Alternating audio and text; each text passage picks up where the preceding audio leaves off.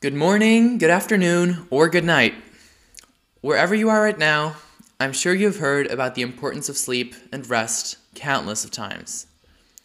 Today, I want to give you an easily digestible scientific overview of why that is true and highlight the implications of sleep, or lack thereof, on our mental health. This is Silver Lining, and I'm your host, Daniel.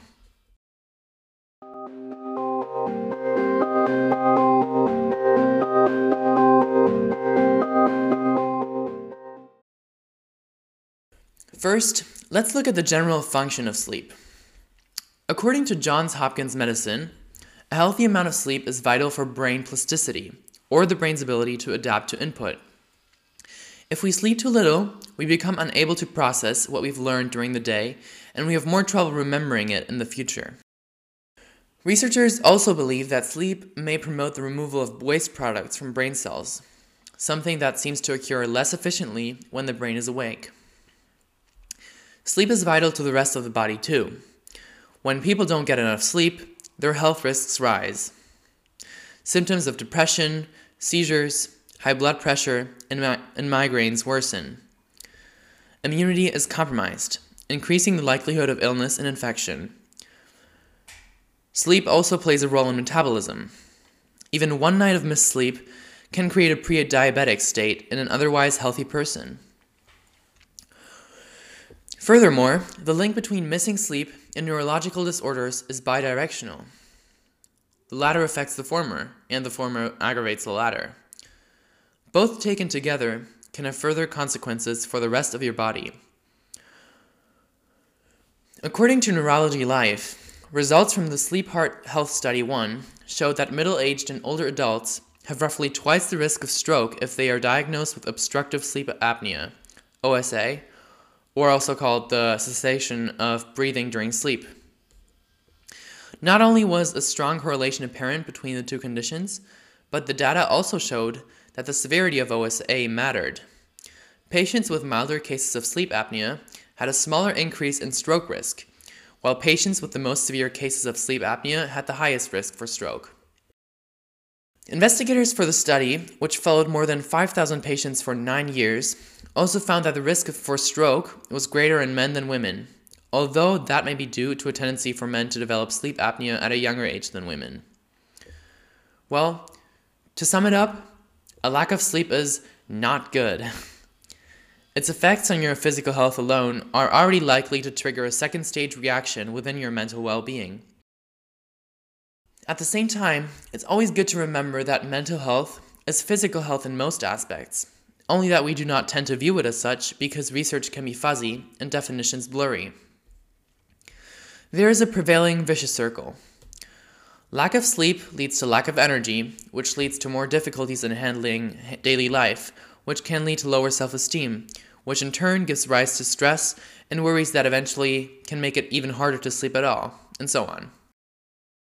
Therefore, it's important to look out for ourselves.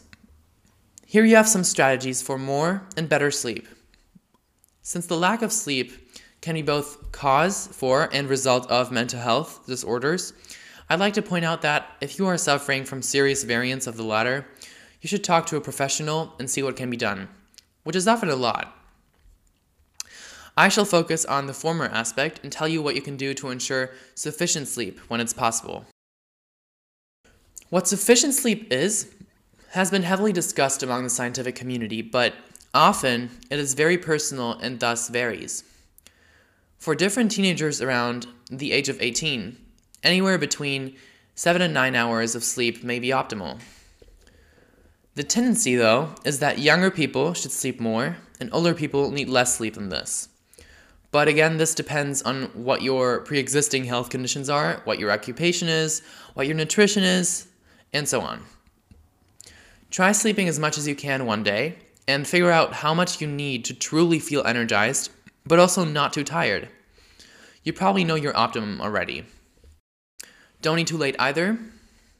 Set a fixed sleep schedule for both week and weekend days, both sleeping and waking times, and stick to it consistently. Eliminate unnecessary, long, or irregular naps during the day, and limit your screen time and try out reading instead of scrolling on your phone the last hour before going to bed. For better sleep, minimize blue light exposure in the evening. There are settings or apps for this on all operating systems. Organize your room and optimize your room temperature to your preference. This will be around 20 degrees Celsius or 70 degrees Fahrenheit for most. Meditate.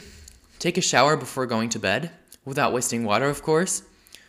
Exercise frequently, not right before going to bed though. Don't consume too many liquids before sleeping. Look at more comfortable bedding, mattresses, or pillows. And, under professional counsel and at a responsible dosage, consider taking melatonin, magnesium, or other supplements. Again, if you have pre-existing conditions such as insomnia or depression, these ideas may be unhelpful and professional help more helpful to you. Well, this was it for today's episode. I hope you liked it and found it helpful. Please let me know through our website's community forum if there are more sleep or neurology related topics that you would like me to present. Lucid dreaming sounds nice. Anyway, have a nice day. Remember, you are never alone, and remember your silver lining.